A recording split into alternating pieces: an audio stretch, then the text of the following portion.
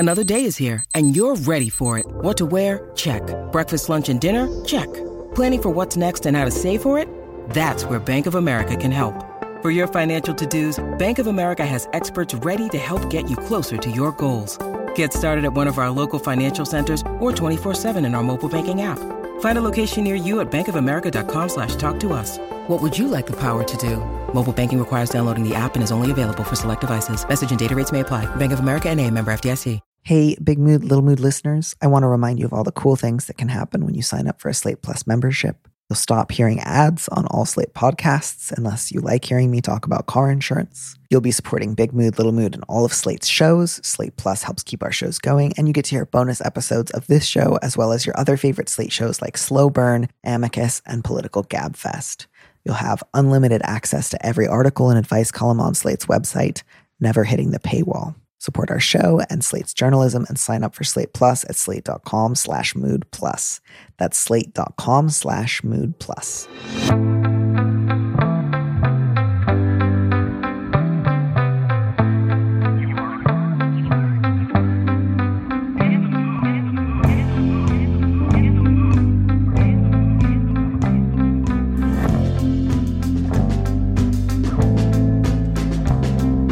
Hello and welcome back to Big Mood, Little Mood. I'm your host, Danny M. Lavery, and with me in the studio this week is W. Kamau Bell, a stand-up comedian, director, and author. He executive produces and is the host of the Emmy Award-winning docuseries United Shades of America. He's also the director of a new Showtime docuseries called We Need to Talk About Cosby. Welcome to the show, Kamau. It's so nice to see you again. Yeah, thanks, Danny. Good to see you, too. Thanks for having me. Yeah, well, we'll just get right into it. I will start off by reading our first letter where the subject is Betrayed Boss. Dun, dun, dun. This one is the longest one by far, and it's also, it goes places. So just, prepare yourself accordingly. All right. I recently got promoted and became the manager for a team that is currently negotiating for a union contract. Before this promotion, I would have been part of that bargaining unit, and I helped lay a lot of the groundwork to start the unionization process. I'm happy they're unionizing. Part of the impetus for unionization was a lack of support and direction at work. So when I got promoted, my boss and I made sure to create work plans with concrete goals and quarterly feedback and evaluation points, none of which had been present before. We'd been practicing this more structured approach for about 3 months, and everyone seemed to be thriving. Everyone's work was improving, and I felt good. Last week, I was totally shocked when I learned in a meeting with my boss and HR that my team had written them an email talking about all the ways I was a toxic boss and horrible leader. I was completely aghast, as was HR, my boss, and several other colleagues who had only heard positive reviews about how I was supporting the team until this point. My boss and HR met with my team later this week, then met with me again separately to discuss their concerns. I found out that about 1/3 of the things my team said were not true. Another third was related to issues no one had ever elevated to me before.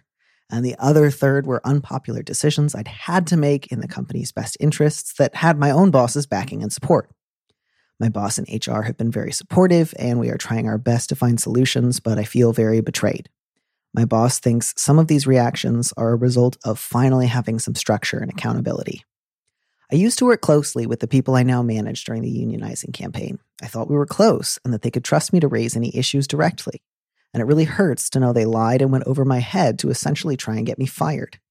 I still have to have check-ins weekly with all of them, and in these meetings they keep saying how helpful and supportive I have been in their work. I told my boss in HR that I can't continue to do my job if every time I make a decision that not everyone likes, they go behind my back. They told me they understood, but that they also want me to continue in my role and are trying everything they can to support me.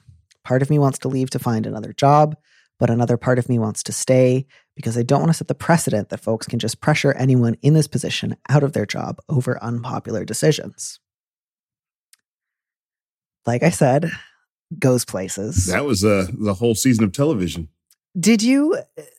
I found myself, I try not to mentally react in GIFs as if I'm on a bad part of Twitter several years ago. But there were several moments when I felt like that Don Draper GIF of just that's what the money is for. It definitely felt like, yeah, this does sound like the first time you've ever been anyone's boss. Yeah. Because it sounds like your expectations are pretty intense. And that's not to say that there's not maybe anything here in this letter that might be, a legitimate or an understandable grievance, I suppose. But Yeah. I definitely did get the feeling of just like, I want to threaten to quit and I want to be begged to stay. I want everyone to say, we're so sorry. You're so beautiful. You're 10 feet tall. You're made of gold. Your eyes and your heart are crystals. We love you.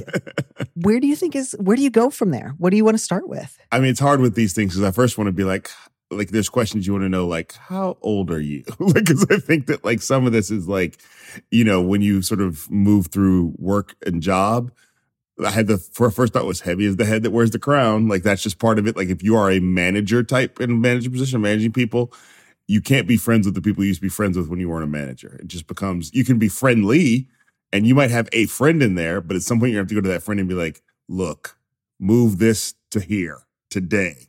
Like, there's just no way to sort of like, and if you don't do it, there will be consequences. I had a lot of like retail jobs, and because I showed up on time, within a few months, I would be assistant manager just because I was like showing up on time and not yelling at people or being generally pleasant. And I would find myself in positions where I had to be like, and this was my tactic.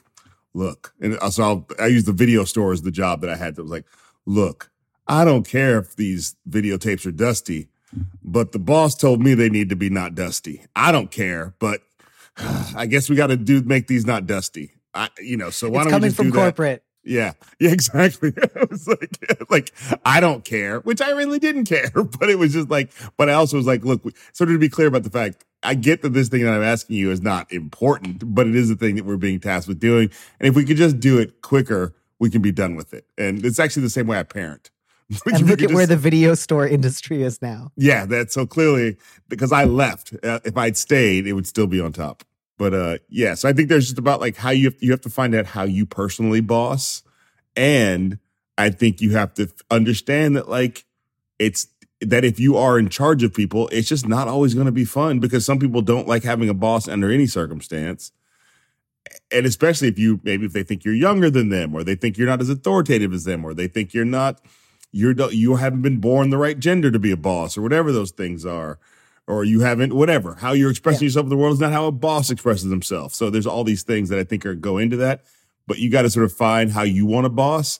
And I think the other part of this, and this is what I took from my jobs like this, don't take your personal power from your job unless it's a job that you really like. It's like your career, Yeah, I think that it would be really useful to this letter writer to put a little bit less of themselves in this job, by which I don't mean like stop caring or show up drunk and 5 hours late every day. Just like there's so much invested in this idea of like, I thought they were my friends. Mm-hmm. And this is, I have all of my emotions here, and that's pretty intense. And letter writer, I want to leave room for the possibility that your reports genuinely brought up a lot of stuff that you don't have control over, or that isn't your fault, or that isn't actually a problem as you see it. That may very well be true. They may have bad grievances. I don't want to just assume that they're right on all counts. But if your reaction to this is just, maybe I should quit, tell me that I shouldn't quit, make me want to stay, but I'm not sure that I want to stay. I don't even want to talk to you anymore. I don't want to do these reports. Like, that is not going to cultivate an environment where they're honest with you about their frustrations. And that will only prove, that they felt like, I wonder if some of this intense defensiveness is part of why they didn't bring it to you directly. And I don't know, maybe they felt that they did. Maybe there was something that you missed. Maybe the vibe was just so off that they thought, let's go over their head. I don't know. But if you do want to stay and you have thus far chosen not to quit, you do have to find a way to go into work every day. And if you go into work every day thinking these are all my ex-friends and they stabbed me in the back and I don't know how to go on, things will not get better. And if you go in thinking these are my employees and they had a lot of trouble and I want to figure out how can I make it more easy and accessible for them to bring some of their complaints to me first so I can at least try to address them before, they escalate, then things will probably feel a little bit less tense at work. But you won't be able to do that if you still think of them as your buddies who let you down. Yeah, it's funny. I watch I go down YouTube holes, and one of my recent YouTube holes is watching videos about a lot of Silicon Valley companies that were scams or Silicon Valley companies or tech companies that are successful, but aren't that the people who lead them aren't nice people. But you find that like a lot of the people who run these companies, and not even the ones that are scams, but just that like there's a way in which they are where they're only popular because their companies are making money, not because they're nice people. People like to talk about somebody like Steve Jobs. Apparently he was hard to work with, and he's one of the quote unquote good ones. And so I think there's a sense of this that like some of these people, the thing they have in common is they don't mind being unpopular in the moment. They don't mind people not liking them if they're getting the results they want. Now, I can't live in that kind of work environment where I'm a boss where people are constantly mad at me and I'm just sort of saying to do it and stay up till it's done.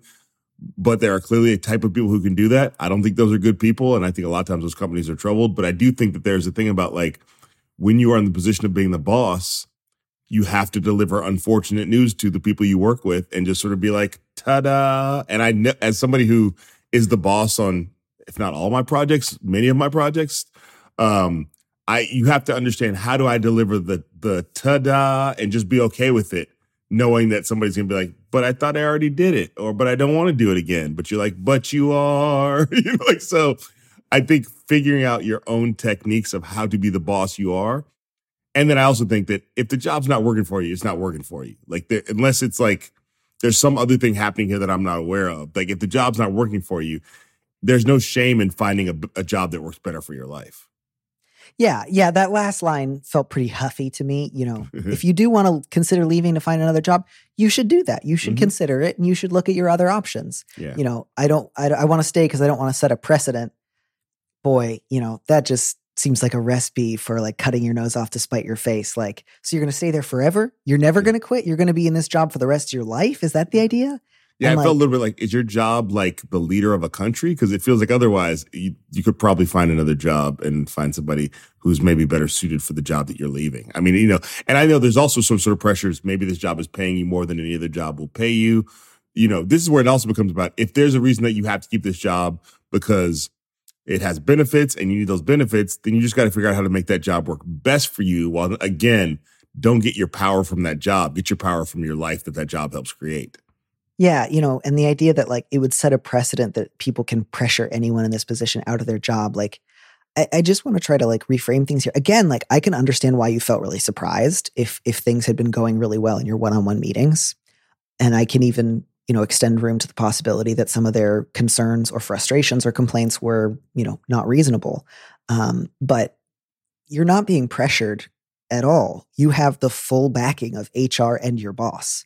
Everyone who has any power to make sure that you keep your job is saying, keep your job. Some of your employees are frustrated, and that doesn't feel good. And I can imagine why that might make the emotional environment at work feel charged right now. But that is not the same thing as being pressured out of a job. And I think it's pretty important here to be really clear on who's got the power. And it's not your employees who wrote a single email with a list of complaints. Like, again, I don't know what other options they might have had earlier. I just want to point out, letter writer, you say a third of their complaints weren't true.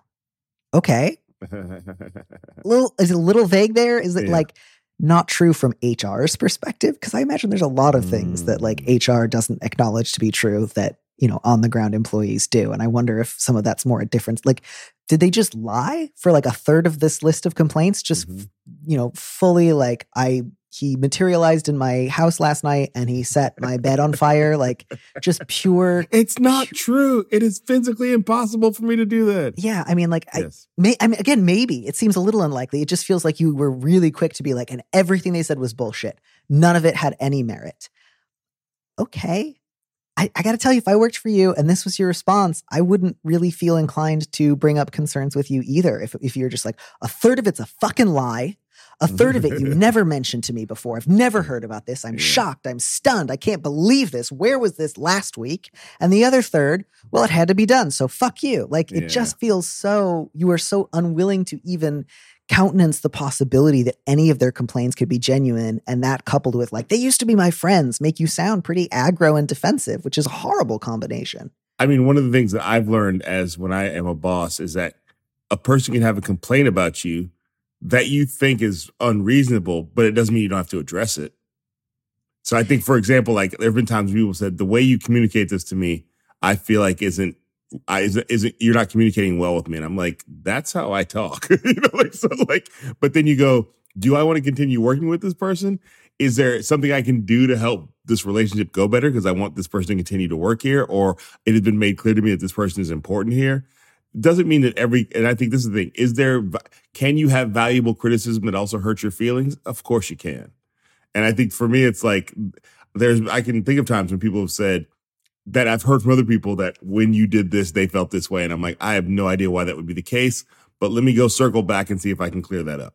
Even if I'm sitting here going, I don't think it's not about, does it make sense? It's about, is it conducive to the work here? And if it's not conducive to the work, then it's not about how I feel about it. It's about how do we make this a more easy flowing work environment?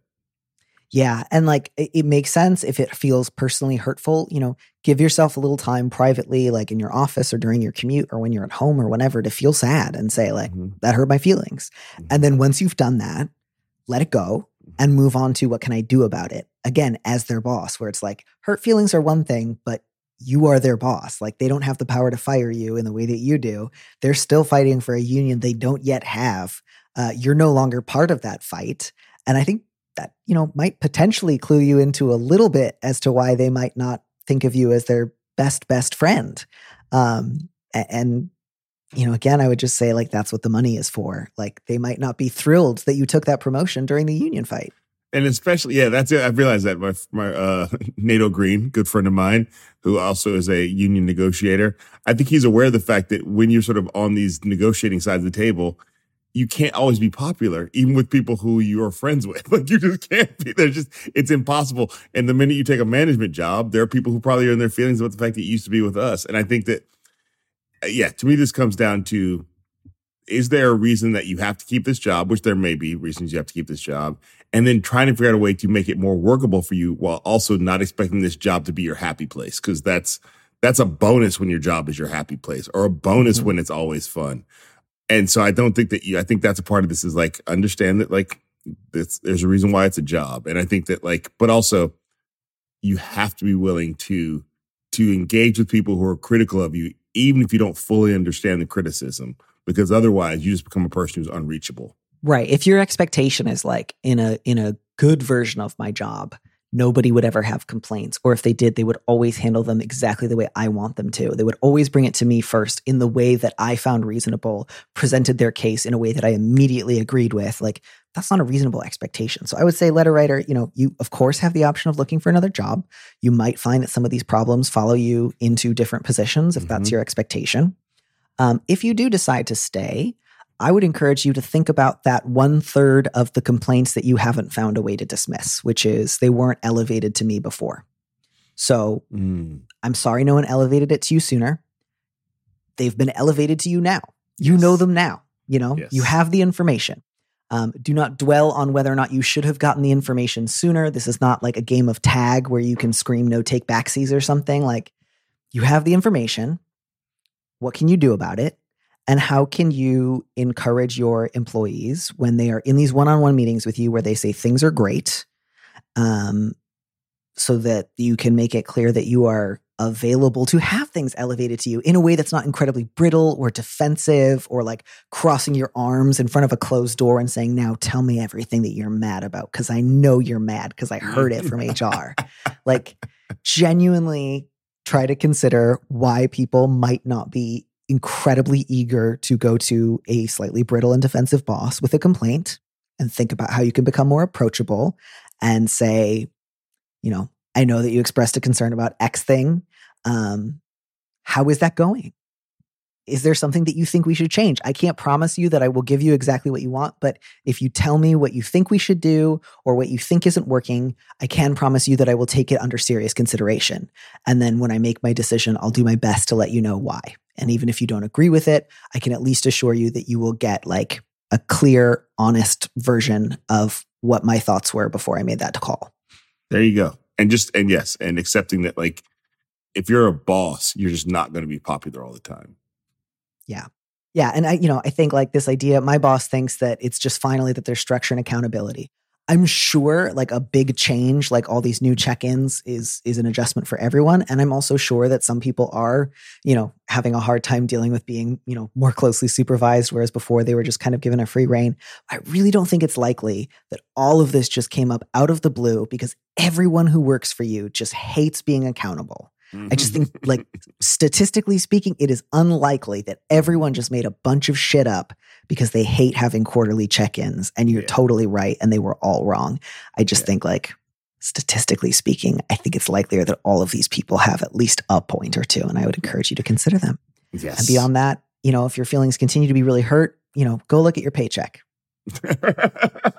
or go get a job where you're not a boss, like, or where you're not put in a position of supervising, or I think that's the other thing too, is like everybody's or taking a promotion in the middle of a union push. Like, you don't think that was maybe an attempt on management's part to try to split you guys up? Ooh, see, that's where it gets into like a season of television. Like, this feels very sort of like is this some sort of workplace drama? Like, like it's It's funny. All the shows I want to reference have become problematic because of people on the shows. But that's why I just like to start with problematic shows like Billions, where everyone's just a monster, and I have a great time. Yeah, it sounds like low rent billions. Maybe it's millions or thousands.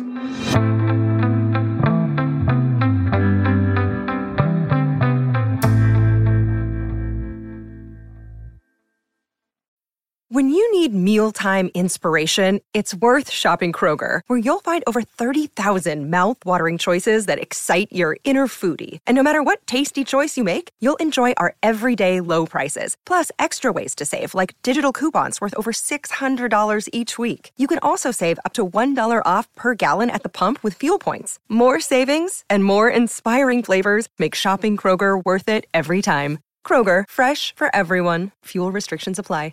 Hello, it is Ryan, and I was on a flight the other day playing one of my favorite social spin slot games on ChumbaCasino.com. I looked over at the person sitting next to me, and you know what they were doing? They were also playing Chumba Casino. Coincidence? I think not. Everybody's loving having fun with it. Chumba Casino is home to hundreds of casino-style games that you can play for free anytime, anywhere, even at 30,000 feet. So sign up now at ChumbaCasino.com to claim your free welcome bonus. That's ChumbaCasino.com and live the Chumba life. No purchase necessary. VGW. Void where prohibited by law. See terms and conditions. 18+.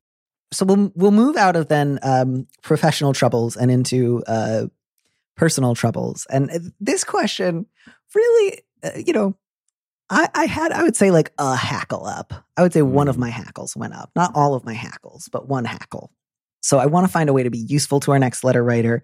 And I also want to give some thought to why I might have felt a little bit skeptical or a little bit tweaked by the way that they framed this. The subject is, unfortunately, upholding binary. I am a trans man who feels unable to connect to the trans community. I think I have a lot of internalized transphobia that prevents me from truly participating, particularly with people that identify as non-binary. And now that I have a sibling who identifies as such, I feel I need to break this unfortunate pattern. I think perhaps my desire to move freely in the world has come into conflict with my own queer identity, and I'm hoping perhaps you can help me with mitigating activities. Thank you. You're welcome, letter writer. That was very polite. Thank you. I'm sorry I started by saying that you got up one of my hackles. I guess I want to start by saying the general question, which is like, I'm part of this particular community. I feel unable to connect with anyone else in it. I think this is due to some internalized prejudice, particularly as it has to do with like a certain subcategory of this group. And it always feels a little bit of a challenge. Like, I don't know, maybe I'm just too different, or like, maybe you guys are just too close-minded to accept. Like, does that sound like I'm being really hard on this letter writer? I just got a little bit of that vibe of just like, I'm real special.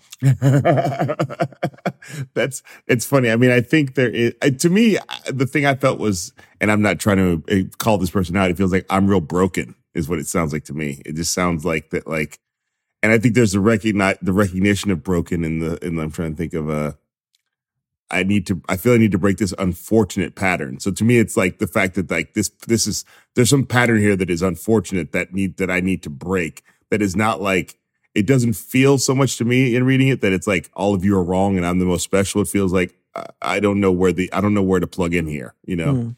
Yeah, it's possible that I was reading a little bit too much between the lines here, but my impression was that the internalized transphobia is not like I'm periodically transphobic towards myself. It's I think transphobic thoughts about other trans people, which is not internalized transphobia. If you're directing it towards someone else, even if you're not saying it out loud, it's not internalized. You're just being quiet about it, which is good. Like, I'm glad you're not yelling at people.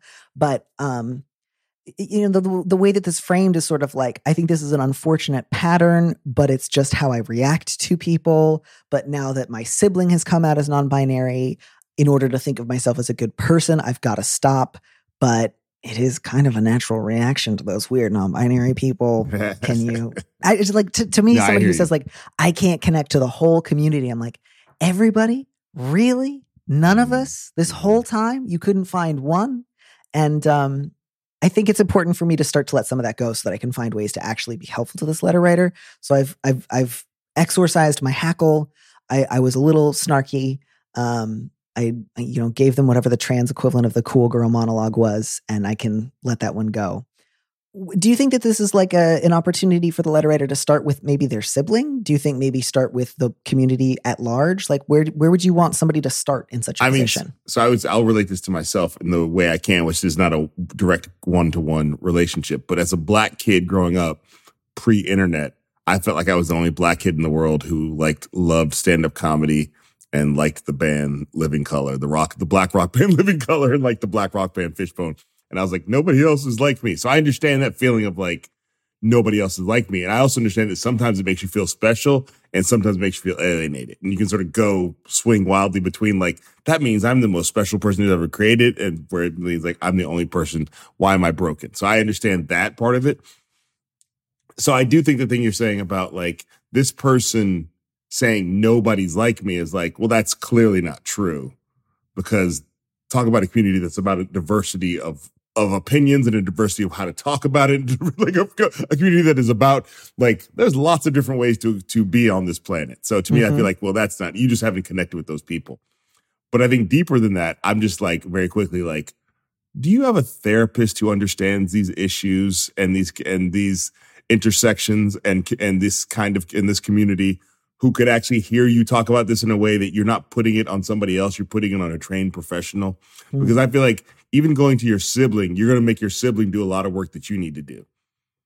Going to, even if you go out into the world and tweet this out and go, hey, are there any other trans people who feel like me? It's a mixed bag of people. And to me, this feels like this is like you said, this is a you problem, which I'm sure there's other people who feel like this. But first, I think you need to sort of figure out, how do I disentangle me? So I know what part of this is like based on real life experience. What part of this is like, I'm making up something that has never existed. Like you said earlier, like materializing in somebody's room and setting their bed on fire. And what part of this is like, I just don't understand things and I feel threatened by the fact that I don't understand things, So I think that there's like, and I say therapist, but I think there's a lot of therapists who wouldn't know how to do this. And so to me, it feels like you need to find a very specific, and we live at a time of like therapy is more accessible. I know there's therapy that does financial aid and things like that. But I think that someone, and maybe it's not a therapist, maybe it is some sort of, maybe I'm sure there's books on this, but the idea of like, you need somebody who is specifically around to help you disentangle it, as messy, as ugly as it can be, who is not somebody in your life who's getting that messiness on them. Yeah. I think that's really, really useful. And I think to that end, I now also feel prepared to like engage with this letter on a front that's not just like, I've read between every line and I know exactly who I think you are, and I'm going to like read all my assumptions back onto you. So thank you also for helping me move out of that position. I'll start letter writer with kind of some of the same freedom I wanted to offer to our first letter writer, which is just like, it is genuinely lovely that you want to like connect with your sibling a little bit more, and that you want to like reconsider some of the ways that you might potentially connect with other trans people. I also want you to feel a lot of freedom. It is not incumbent upon you to like connect all the time with like this larger trans community, like in order to either be supportive of your sibling or just generally to like feel like a good person. Like I truly want you to feel freedom. Like, if you feel like I'd like to have some more trans friends, or I'd like to know more people in my area, who could help me talk through some of this stuff, all that's great, but you don't have to. You are not going to be like a bad trans person if you're like, I don't have that many close trans friends. That is fine. That is optional. And it is not like a measure of whether or not you're a good person or, generally supportive of trans people more broadly. So just in terms of, I have a sibling who's recently come out as non-binary and I want to be generally like warm and supportive, just do that, just express support, say, thanks for telling me, how you doing? How's it going? If you want to tell me a little bit more about what this means to you, I'd love to hear it. That would be really cool. Maybe if you'd like to hear a little bit about what being trans has meant to me, I could share that with you too. No pressure. That would be a great response. And don't feel like you have to go collect like 3 non-binary friends to show your siblings. You could be like, look, it's okay. You really don't have to. But, if you want to, I think then that provides you with an opportunity to think about like, well, which trans communities? There's lots of trans communities and not all of them talk to each other. So I think it's always helpful to bear in mind, like there's not just one big secret pizza party and you have been the only one on the outside. There might be lots of different trans people that you meet who you just feel totally alienated by. Just like, I have no idea what your life looks like. I don't really care to. I don't like your vibes. Be well, but stay away from me. That's fine. That's okay. That happens. You might meet some where you feel slightly more warmly disposed, some where you might even feel like, oh, wow, we have a lot in common. I would actually really like to know you. So be prepared for a wide variety of possible reactions, and don't feel like if you meet one trans person and you don't like them, it's not necessarily like, this will be impossible for me. I will never meet anyone I like. So I guess just consider that as like permission to have individual responses to individual trans people. But to think about communities in terms of like, they are changeable. They are things that you can create. They are things that you can shape.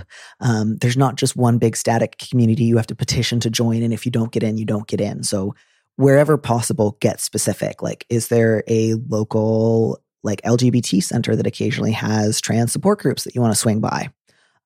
Are there, do you want to go to like a trans pride march in a couple of months? Do you want to organize or volunteer with a local group that, works on, legislation in your city and state?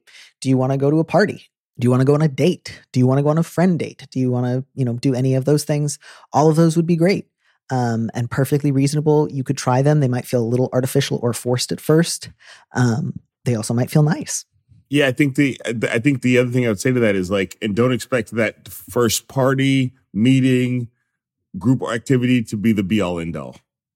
Yeah. I think sometimes it's just enough that if you walk through the door and hang out for a few minutes, that's the beginning of something. So don't expect that you have to like go to the party and be the life of the party, or go to the meeting at the LGBTQ center and lead the meeting, or even participate. It's okay to sort of like, get your toes wet in this whole idea and just sort of see how the water feels. I think that's important, because I think sometimes we put so much on like, I'm going to go to the thing, and then after I go to the thing, I will be healed, or I'll be the new version of me. And you go to the thing and it doesn't do that for you. And you think, oh, I'm still broken. It's like, no, just I really give a lot of people, I give myself a lot of love around. Just walk through the door. Just walk through the door. Come on. Just go inside. just take a lap around the room, and then you're allowed to leave, so. And sometimes you will take a lap around the room and leave. And sometimes you'll actually sit down and you'll stay. And sometimes you'll come back next week. So I think that's the other thing. Be gentle with yourself on this. Yeah. And, the other thing that I think might be useful to you letter writers, you say that you think maybe some sort of, knot of feelings has prevented you from participating in a trans community because of some kind of like unspecified challenge you have around like people who are non-binary. And I would just encourage you to remember, like, non-binary is a pretty broad catch-all term. It doesn't tell you a lot automatically about someone. Mostly all that it tells you is that they probably don't see themselves as a man or a woman. But beyond that, it could mean a number of different things. So it makes sense that, don't treat that as like, if somebody describes themselves as non-binary, we must have a ton of things in common, and I must see myself in them as they see themselves in me. And if I don't, that's a problem.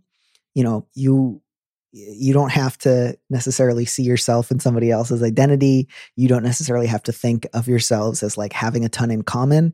Even if sometimes those people are like, I think we have a ton in common, you're free to be like, that's nice for you. Or, like, again, all you have to do is be like generally polite and like open. Nobody's going to be saying like, I need your stamp of approval on my non-binary identity card. And if I don't get it, then that means that you're mean and exclusive and gatekeeping. So please do give yourself permission to feel free to think of that as like a really, really broad category that may or may not mean somebody has much in common with you. And you are not required to say like, yes, we are trans in exactly the same ways, or you must also understand yourself as like, again, like there's a lot of variety out there. There are non-binary people who also use the word trans to describe themselves. There are people who don't. That again is part of why it's just a big catch-all term. Like it's the beginning of getting to know something about someone. It is not, I know exactly what that looks like. You said you're non-binary. I now know exactly your whole deal. There's a lot of deals wrapped up in that one term. And, if you feel like part of you is worried that I want to support my sibling, but I'm worried at the back of my mind that I'm going to have like a prejudiced idea about their identity that will come out, and that's part of why you've been like uncomfortable or nervous, I would just, again, really encourage you to be open to the possibility that there might be a lot of differences between your transness and your sibling's non-binary identity. That would be okay. You guys aren't like canceling out any decisions the other makes. You're not taking away anything from anybody. You're not saying we're all identical. You're just saying like, this is a fairly big cohort with some like similar experiences and interests. And sometimes we can like find meaningful solidarity and like try to, do something together. And sometimes we just say like, be well, good day to you. I'm going to go hang out with my friends and you're going to hang out with yours. That's good too. So I think I just want to really stress like freedom, openness. Do not feel like there's a problem if you don't feel like a sort of divine and elevated siblinghood of like spiritual essence between yourself and every other trans or non-binary person you meet. You don't need that in order to, get to know somebody or to be in like some sort of meaningful community. You could be in a little bit of community with somebody. I like being in a little community with some people, it's like, I'll see you at the march. Yeah. Or like, we'll turn out if we need to like look out for each other, but like, we're also not going to call each other every 10 minutes. No, I think that's true. I think the idea being that like we may only like to do this one thing together, and that's the thing we do, and then we don't need to see each other the rest of the time. I have friends who only, it's like I'm a fan of mixed martial arts. I have friends who only text me about mixed martial arts, and that's it. And we don't have any other like there's nothing else we talk about. And I also were doing an episode of United Shades. It sort of reminds me, again, it's not a one-to-one comparison, about the AAPI identity. As far as like the ways in which America sort of often, and this is true all over the world, people come together over shared interests, even if the interests aren't exactly the same, because there's the idea that there is safety in numbers and power in numbers. And it doesn't mean that like when you think about the AAPI community, you're talking about that includes Japanese Americans and it includes Hawaiians. Now, while they are generally on the same side of the planet, they are not linked in any other way. And yet there's a sense of like, we have shared interests, but it doesn't mean we're always going to be marching in lockstep about every idea or that we always have the same needs. And I think that's something that like certainly I see in this community. It's like there are shared interests, but we shouldn't expect that we're always going to think the same way or need or require the same things. Yeah. I think that it can be really helpful to remember that like being in community with people is not an automatic or a reflexive way of being that simply flows out of who you are. It's a choice. It's an action, and sometimes community means like the people you fight with by default. Sometimes it means the people you fight with the most. Sometimes you might want to be in community with someone who doesn't want to be in community with you, and that's a whole different kettle of fish. And so, I think that line about perhaps my desire to move freely in the world has come into conflict with my inherent queer identity. I read that as maybe not necessarily like a specific commitment to like living stealth, but maybe a sort of sense of like, I mostly wanted to just transition, keep my head down, start living my life as a guy and have that be a pretty uncomplicated aspect of my life. And maybe I feel a little alienated or even frightened of people who want to make transness or non-binariness more visible because I don't really want to be that visible. I would like to be just one of the guys.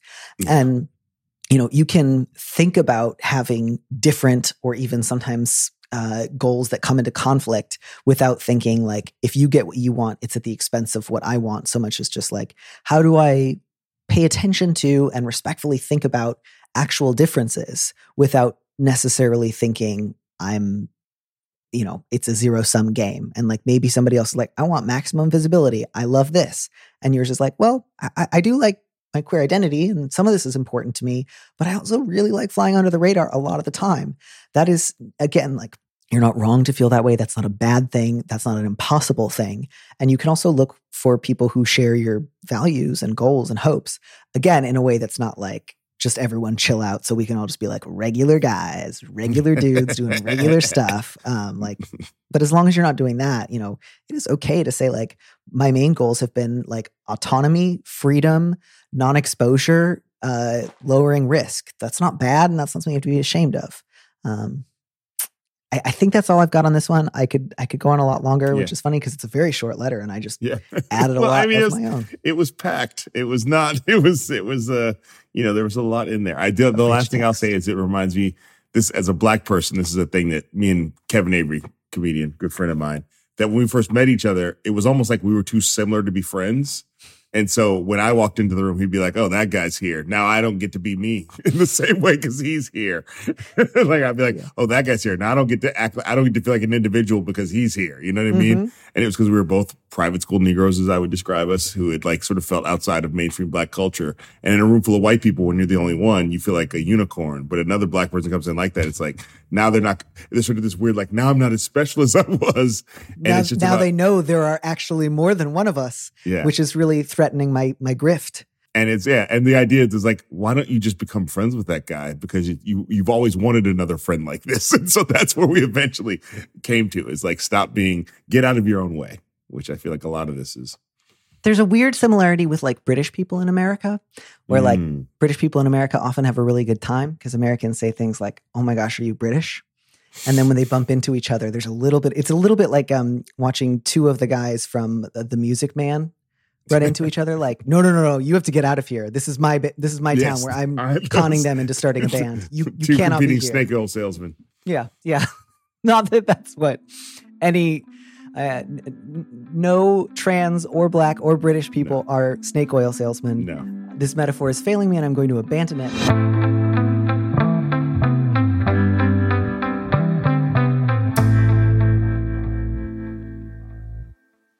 Hey, you've got a new project. How's that going? It's going. It's about a Black man who might have been a snake oil salesman.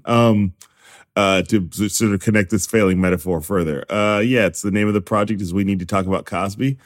It's a 4-episode docuseries for Showtime that I directed and was one of the executive producers on, that is about the career and what I would classify as the crimes of Bill Cosby, a comedian who went from being America's dad to being a man who is credibly accused, again, in my opinion, of more than 60 sexual assault and rape accusations. And it's about how, specifically if you're a Black person of my age or older, my mom's 85, so she's sort of his same age as Bill Cosby.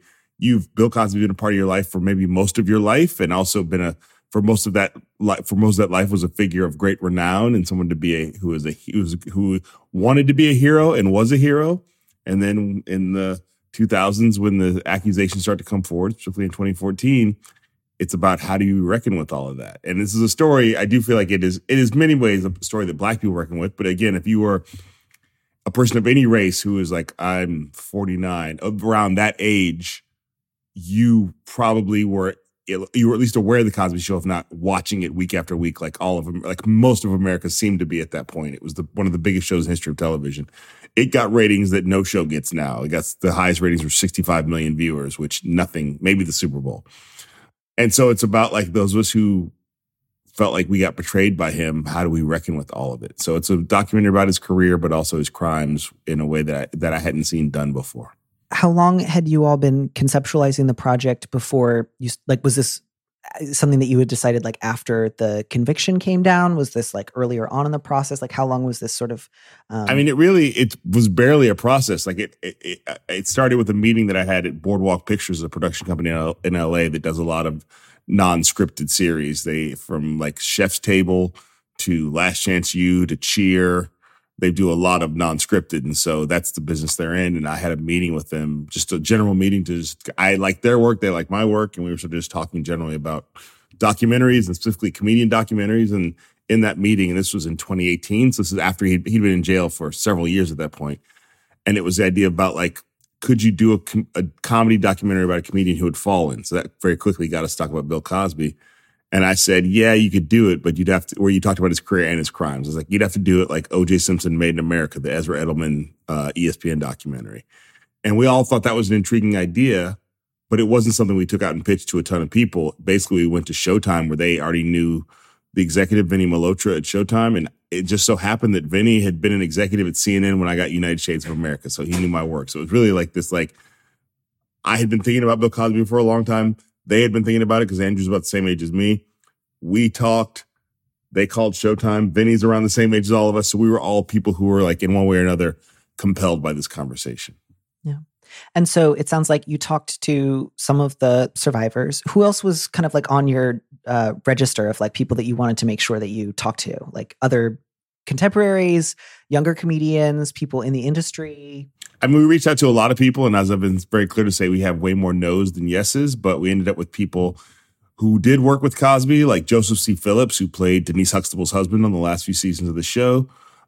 We talked to a couple of women who had small parts on the Cosby Show who also are survivors. So they were in this world of like, I went there to work with him and ended up having to deal with him. Like one, Lily Bernard was raped by him. Eden Turl was assaulted by him, but got away. And then we talked to one of the producer writers from the show, a guy named Matt Williams. So we talked to a few people who are connected to the show. And then we talked to a lot of like cultural commentators and a couple comics, Godfrey and Chris Spencer. Godfrey actually had worked with Bill Cosby on his CBS show called Cosby, which was in the 90s.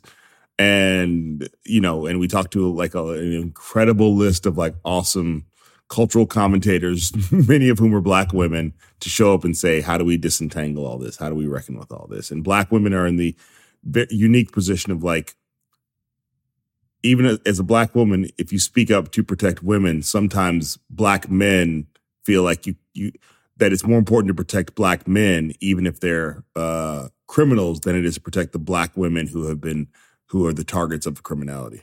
And when's it going to be available for people to watch? It's out right now. It's streaming. All 4 episodes are streaming on Showtime. And I know if you're going, I don't have Showtime, you can sign up for free for Showtime for 30 days. So like Showtime knows you don't have Showtime, and they're happy for you to sign up and watch all 4 episodes in the 30-day time window, and then see if you want to stick around for more Showtime knows you don't have Showtime is such a great bleak tagline that I really hope the show picks up. I think I hope Showtime understands when I say that. I'm saying like they are trying to make it more accessible to you, and they're betting that once you get in there, there's a lot of good content in there that you will say, all right, it's not that much. It's remarkable too. You mentioned that Godfrey was on the part of the show as well. And I remember he was on that episode of 30 Rock that briefly like alluded to the Cosby allegations a few years before they broke. And on that episode, he actually does a brief impersonation of Cosby. And then there's like a brief acknowledgement of something that happened. And like after the story was broken more fully, people kind of went back to that moment. So it's kind of fascinating there's a lot of moments in pop culture where there's Family Guy clips, there's, we have a clip in the doc of Tina Fey and Amy Poehler making jokes. There's like those jokes existed, and they were sort of it's just like you can go back and see Harvey Weinstein jokes from before those stories broke. There's Hollywood often knows these things, or people in Hollywood suspect these things, and they make jokes about it, and the general public just doesn't know what to make of them. But it shows that like very people are getting away with their crimes in complete secret. There's a sense of, even if you don't know the extent of the crimes, that something's going on here that doesn't add up to what I'm being led to believe. Yeah. Well, that sounds fascinating. And, I'm looking forward to getting a chance to see it. And thank you so much for sharing a little bit about it. Kamau, thank you so much for coming on the show today. I so appreciate getting the chance to try to tell everybody how to run their lives together. Yes. Thank you, Danny. Thanks for having me.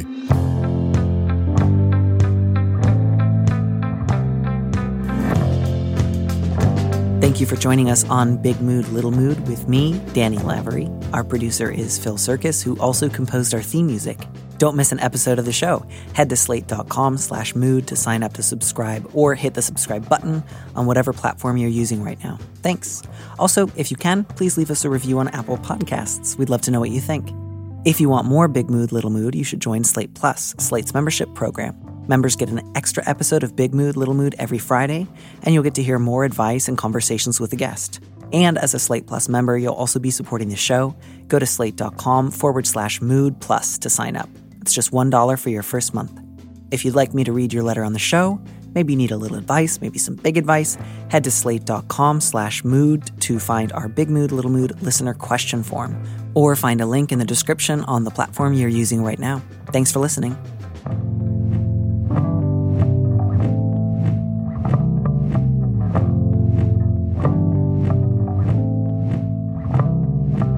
And here's a preview of our Slate Plus episode coming this Friday. Bottom line is, you have a lot of freedom to pursue different conversations if you feel prepared to. You do not have to have any of those conversations. You are not like doing something wrong by letting her get away with something if you just like take these nice emails at face value and then occasionally say like, by the way, we never really discuss our hobbies. Would you like to? Yeah, and I think let's also not forget, and I think this is a key part of this, literally one of the oldest tropes in the history of entertainment is mother-in-laws not getting along with the partners of their kids. So like we have to You're not understand alone, that, like, yeah. You're not in some sort of like uncharted territory. So it doesn't, and often that just means that like mothers have a hard time letting their kids go, no matter who that partner is. To listen to the rest of that conversation, join Slate Plus now at slate.com/mood. Hello, it is Ryan, and I was on a flight the other day playing one of my favorite social spin slot games on ChumbaCasino.com. I looked over at the person sitting next to me, and you know what they were doing?